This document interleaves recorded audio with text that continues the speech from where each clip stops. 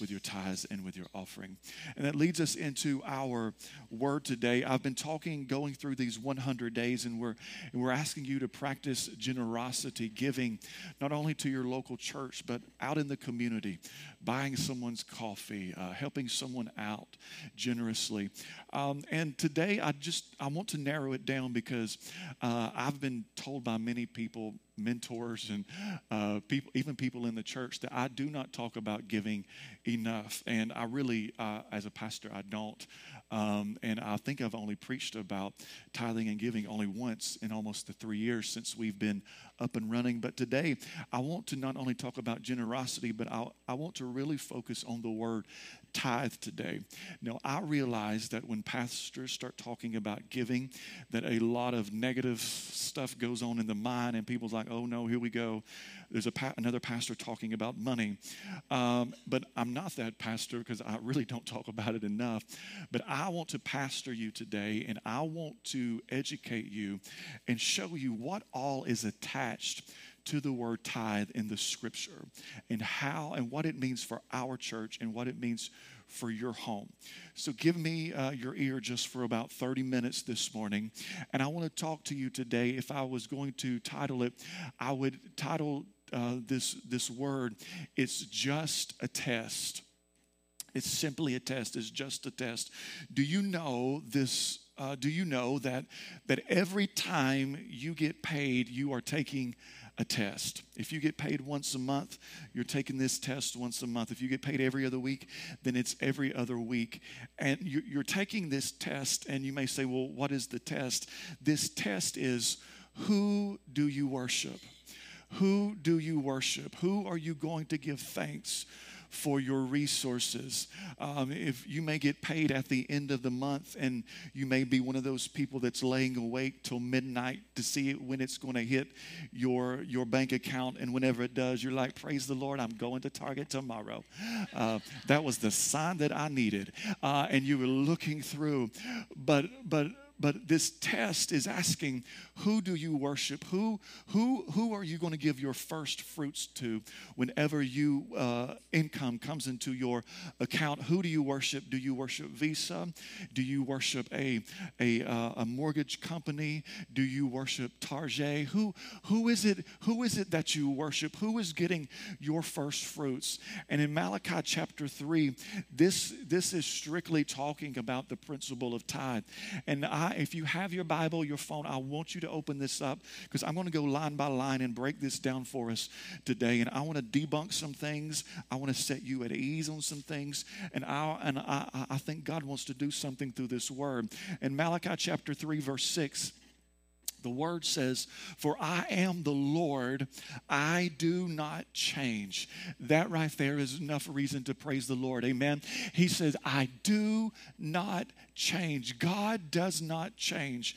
There are people in this room, there will be people who are watching and listening throughout the week that cannot stand the C word. And I'm not talking about COVID. I'm talking about change. You cannot stand the word change. You can't stand to change. You can't stand when something changes in your life. If you are the person, guess what? You should be in love with our Lord, because our Lord, He never ever changes. He's the only thing in your life that will never change. He can't change, because if He were to change, He would only get better, and He can't get better because He's already the best. Amen. He cannot change. He will not change. He does not change. Do you want to know something else that does not change about the Lord?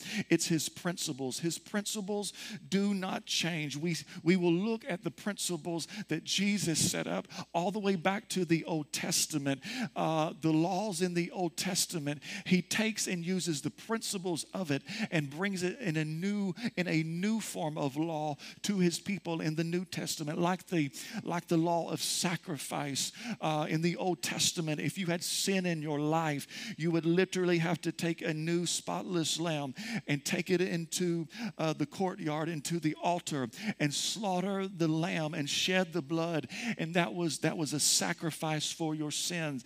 But what does God do? He took that same principle that was in the Old Testament law, and He sent His Son Jesus Christ in the New Testament and under a new law, and he allowed that principle. He allowed him to be your sacrifice, to be the lamb, the spotless lamb that shed his blood for you for your sins. He took that old law and brought the principle for us today. He does not change. He said he does not change, and it says, therefore, you are not consumed, O sons of Jacob. In other words, he was literally reminding the people, you are not dead. You've not been consumed. You are still alive. You still got breath and purpose inside of you.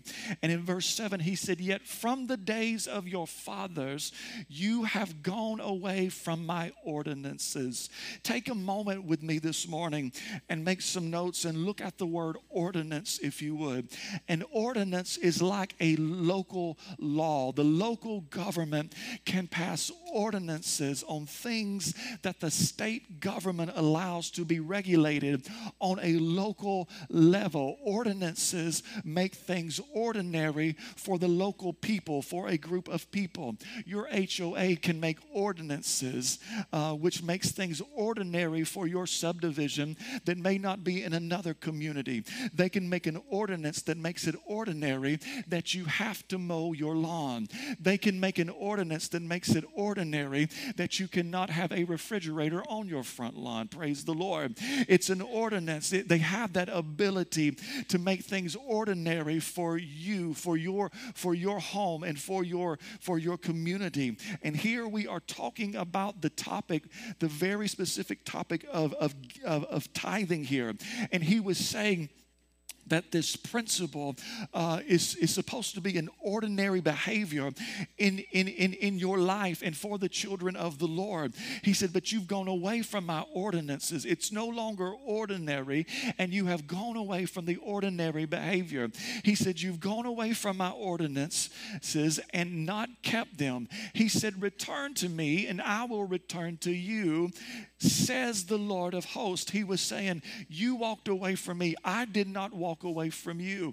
That's why we rededicate our lives. Some people feel that once you are saved, that there's nothing else left. You can walk away from the Lord. That's why in moments of prayer I said, if you've ever known him and you need to come back to the Lord. He said, you walked away from me. I didn't walk away from you. And notice those last words. It says the Lord of hosts. This is the Lord speaking about this topic. He said, but you said, listen to this, in what way shall we return? He says, will a man rob God? Yet you have robbed me. But you say, in what way have we robbed you? And he answered, in tithes and offerings. You are cursed with a curse, for you robbed me. I think it's so important here to note that the Lord isn't saying, I put you under a curse, but he's saying you have put yourself under a curse because you are not following this specific ordinance. He said, you've put yourself under it because you're not giving me your first. He said, you've robbed me. It's so important to understand that God doesn't need your first, but he wants your first. He's the God, he owns the cattle of 1,000 hill. He's got the whole world in the palm of his hand. He doesn't need it, but he wants it because it's a covenant. It proves your trust and your relationship with him. Then he said, if you have robbed me, he said, this is how you stop. He said, if you are under this curse, this is how you get on top of the curse. Verse 10, he said, bring all the tithes into the storehouse. Bring all of the tithes into the storehouse. Now listen, there are a lot of debates about this word storehouse. If you Google it, you will find it. I truly feel that what it means for the church today is that the storehouse is the church. And I say this because I want you to hear me today. The church should be the storehouse in the communities and the cities in which they are established. Amen. I said the church should be the storehouse. The church should be able to bring in your first fruits and store them up. And when there is a need in our city, when there is a need in our church, in the world, guess what? The people come to the storehouse. Guess what? The government should not be your storehouse. Can I get an amen? The government was not created to be the storehouse. God created the church to be the one helping the people. But now that the church is not bringing in the tithe, the church cannot live and be what God created it to be. Now people have to run to the government. The church should be not only a lighthouse, but be the storehouse. Can I get an amen? The church should be taking care of the community. The church should be able to help those in need. But because a national average of less than 10% of people inside of the church actually give and tithe, the church cannot be what it was created to be. It cannot do what it was created to do. But we are the storehouse. Guess what? The church should have the financial ability to put every orphanage in America out of business. Whenever we hear of an orphan, whenever we see someone that needs a child that cannot afford it, we should be able to say, we can help you out. The church should be able to do that. We should be able, when I say we, I'm talking about legacy. We should be able to open up a Christian school one day, Legacy Academy, and offer kids an above average education and pay teachers what they are getting paid by the government system. Why? Teachers are tired of the system. It is run by a corrupt government. Christian parents are tired of it. We were meant to be the storehouse. We were meant to be the storehouse. We should have a legacy community center where we can tutor kids, where we can teach life skills to those in need and not have to ask a grant from the government to keep it open. We are supposed to be the storehouse. Can I get an amen this morning? But because people have gone against the ordinary, gone against the law and the ordinances, the church does not have the resources, and now people are having to rely on the government instead of coming into the church. Whew. He said, bring all of your tithes to the storehouse, that there may be food in my house. There may be food in my house. Every good father wants their kids to eat well. If you are a good father, you never want your kids to go to bed hungry. Every good father. I don't want my kids to go to bed hungry. I want my kids to eat well. As a pastor, I want the sheep. I want the congregation. I want them to eat well. I don't ever want anyone to leave a service at Legacy Church and still be spiritually hungry, like just starving and depleted. But whenever people of Legacy walk out the door, I want them to say, woo, I have been in the presence of the Lord. I feel like I just sat at the king's table. I feel full as a tick. I could just bust right now in the goodness of the Lord. But when people leave this place, I want them to know that they have been eating well and they've been spiritually fed and they're ready to go for the week. I feel like at Legacy Church, I feel like we eat well here. Amen. I feel like we have good food here. We have good physical food here. Before each service, we will feed you. Today we had chicken and waffles. It's so good. We have good physical food here. It's free for everyone, but somebody had to pay for it.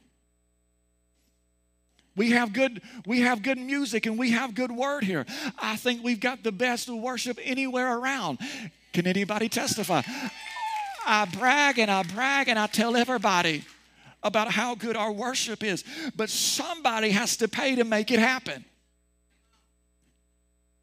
We have good live stream. Those of you who are watching right now, and those of you who will replay this throughout the week and listening on our podcast, we're trying our best to make it even better for you. But guess what? Someone had to pay to make it available. Someone had to bring it into the storehouse so we could give you the food to listen and eat on. We have a great children's ministry, and we're about to do some renovation downstairs to improve our space for our babies, but somebody has to pay for it. In other words, you You eat great food here at Legacy Church, but someone is paying for it. And this is how it goes. This is how it goes. So often in the church in general, church nationwide, we can get so used to good food. We can get so used to good word. We can get so used to fine furnishings and good events and good small groups and good worship and good word that we forget that it's not free. And we take it for granted. I was telling first service that I used to serve tables. I was a server, a waiter, whatever you want to call us, in high school, and I did it all the way. I worked through college, and I did it through college, and I was telling them there's no way that I would be a server in today's society. I feel for you, whoever you are, because it makes you so mad when you give someone a great meal and you put it down before them and you tried to give great service, and there's always that person that sends you back and forth, can I have this sauce, that sauce, this sauce? You know who that is. I think some of you are feeling convicted right now because it's you.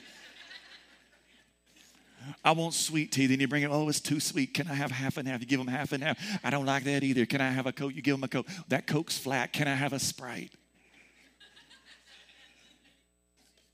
And you're giving them great food, and you're giving them great environment, and you give them great service. And it will make you so mad and livid when they walk out and skip out on their check. I don't know about you, but when God blesses the storehouse so that there may be food in his house for his kids to eat, I don't ever want to eat it on a Sunday morning and then skip out on the check. Whew, I felt that come back. He said, bring all of the tithes to the storehouse. Bring me your first fruit, that there may be food in my house, and try me. If your Bible's open, I want you to underline, try me. Did you hear that? He said, try me. I usually always read from the New King James Version. It's just my what I like. It's me. The NIV says, test me.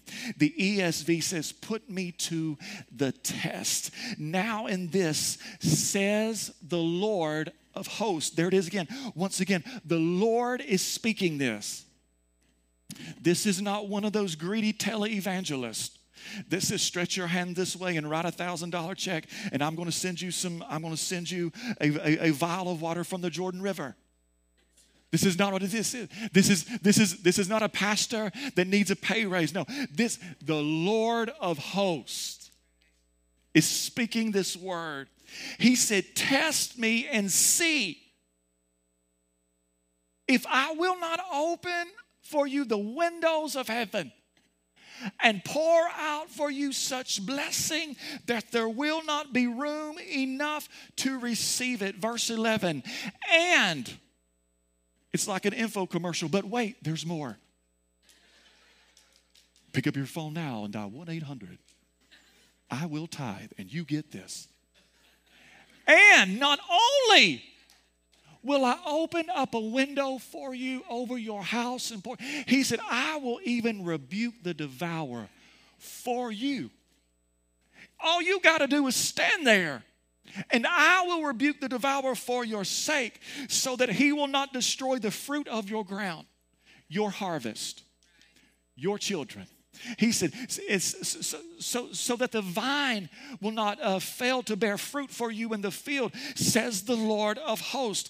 Isn't this amazing that God is attaching a level of protection to your giving? He said, there are battles that you will not even have to fight. I'll do it for you. When you follow the ordinance and you bring the first fruit into the storehouse. And again, what does he say? Verse 12, and all nations will call you blessed, for you will be a delightful land, says the Lord of hosts. Listen, it's just a test. Tithing is a test. It's a two-way test. It will test you and it will test him.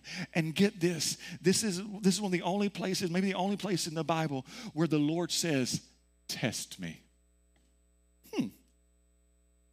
Isn't it amazing that the only time that the Lord of hosts says, test me, is about one of the most controversial topics in the church? Isn't it amazing that the Lord, the time he says, test me, is on the topic that ruffles feathers more than any other in the church? Isn't it amazing that he says, test me, over that topic that as soon as I told you what it was, you were like, oh gosh, here we go. You know you did. He says, test me when it comes to tithing. Not giving, not generosity, but tithing. He says, test me. Bring it here. I double dog dare you. Bring it to me and watch what I will do. I want you to get this in your notes. Tithing is a test. You can look at Genesis and see people offering up a tithe of their first fruit all throughout Scripture. Then you see sowing and reaping. Tithe in the original text of Hebrew means a tenth. A tenth. I'm not certain why God chose the number 10, but for some reason that's what he did. And he decided to choose a percentage instead of a specific amount. That way it's the same for everyone. 10 is often a number used in the Bible that corresponds with testing. Get this. How many plagues were in the Old Testament? 10. The Lord used the plagues, what? To test Pharaoh's heart. How many commandments are there? That's our test in life. There are 10 commandments. How many times did God test Israel in the wilderness? In the book of Numbers, it mentions the 10 times of testing. How many days was Daniel before the king and he was tested? 10 days. The book of Revelation, it says there'll be 10 days of tribulation and testing in the end. I want you to get this. Tithing is a test. Who do you worship? Number 2, I want to get this for you before I go today. Get this, that tithing is biblical. A lot of people think that tithing is not in the Bible, although I just read it. I hear it all the time. Or they feel that it's just the old law. Tithe is mentioned in Genesis 14. Write it down. Genesis 28 and 22. This was before the law was written. In Leviticus 27 and 30, in Deuteronomy chapter 26, verses 1 through 2, and verses 13 through 15. And the references, I could go on and on if I had the time. But here is the argument that you will hear the most. Are you ready? It's not in the New Testament. Are you ready? Open up your Bible. Go to Matthew chapter 23, verse 23. Matthew 23, 23. You need to understand, if you have a red letter edition, these words are in red. Jesus is speaking here. Jesus, in the New Testament, is speaking. And he says, Matthew 23, 23, he says, woe to you, scribes and Pharisees, hypocrites, for you pay tithe of mint and anise and cumin. These are herbs. These are what have sprouted from the ground. In that time, you would bring your fruits and things, because that was your income. He said, "You've brought me your first fruits, and yet have neglected the weightier matters of the law, justice and mercy and faith. These you ought to have done, without leaving the others undone." Did you hear it? In the book of Matthew, in red letters, Jesus Christ himself says, you tithe, which you ought to do, but you neglect justice, mercy, and faith. Just because you tithe doesn't mean that you're a saint. It doesn't mean that your job is over. There are other matters in this. There is still the work of the Lord, justice, mercy, and faith. And Jesus said this, bringing the tithe, you ought to have done it. There it is, New Testament, red letters, Jesus Christ. He's saying it. You ought to have done it. He's like, it's in the Word. We've been teaching this for hundreds of years. Yes, you ought to have done it, but don't leave these other things undone. As I said to first service, I realize that when people start talking about tithing, that there will be somebody out there in virtual world or somebody sitting here right now that's going to go through and dissect my message. It's just the way it is. I'm okay with you. I still love you. But listen, if you're one of those people who are saying, well, Pastor, whenever I read these you ought to have done, I believe that Jesus was referring to justice, mercy, and faith and not tithing.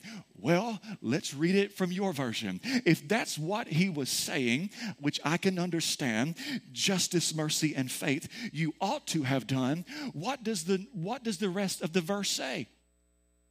Without leaving the other undone. Are you following me? Nod with me if you get me. Guess what? You can't argue with the Word. The Word covers it both ways. Yes, you ought to tithe. Yes, you ought to bring in your first fruit. He said, but don't forget about everything else. Your faith, justice, and mercy. But if you're one of those people who thought Jesus was like, well, you ought to be doing faith, justice, and mercy. But he said, but whatever you do, don't leave your tithes undone. This word here is covering both sides. Tithing is biblical. Band, help me out. I want to end with this today. For you asking yourself, Holy Spirit, what are you saying to me?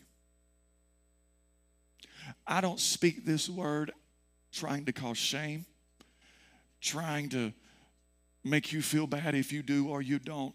I'm just trying to bring light to this topic because there is so much attached to it. You can get under the curse of it. You rob the Lord. And whenever it says you rob him, you're not just taking what's his, but you are robbing him of the ability to bless you.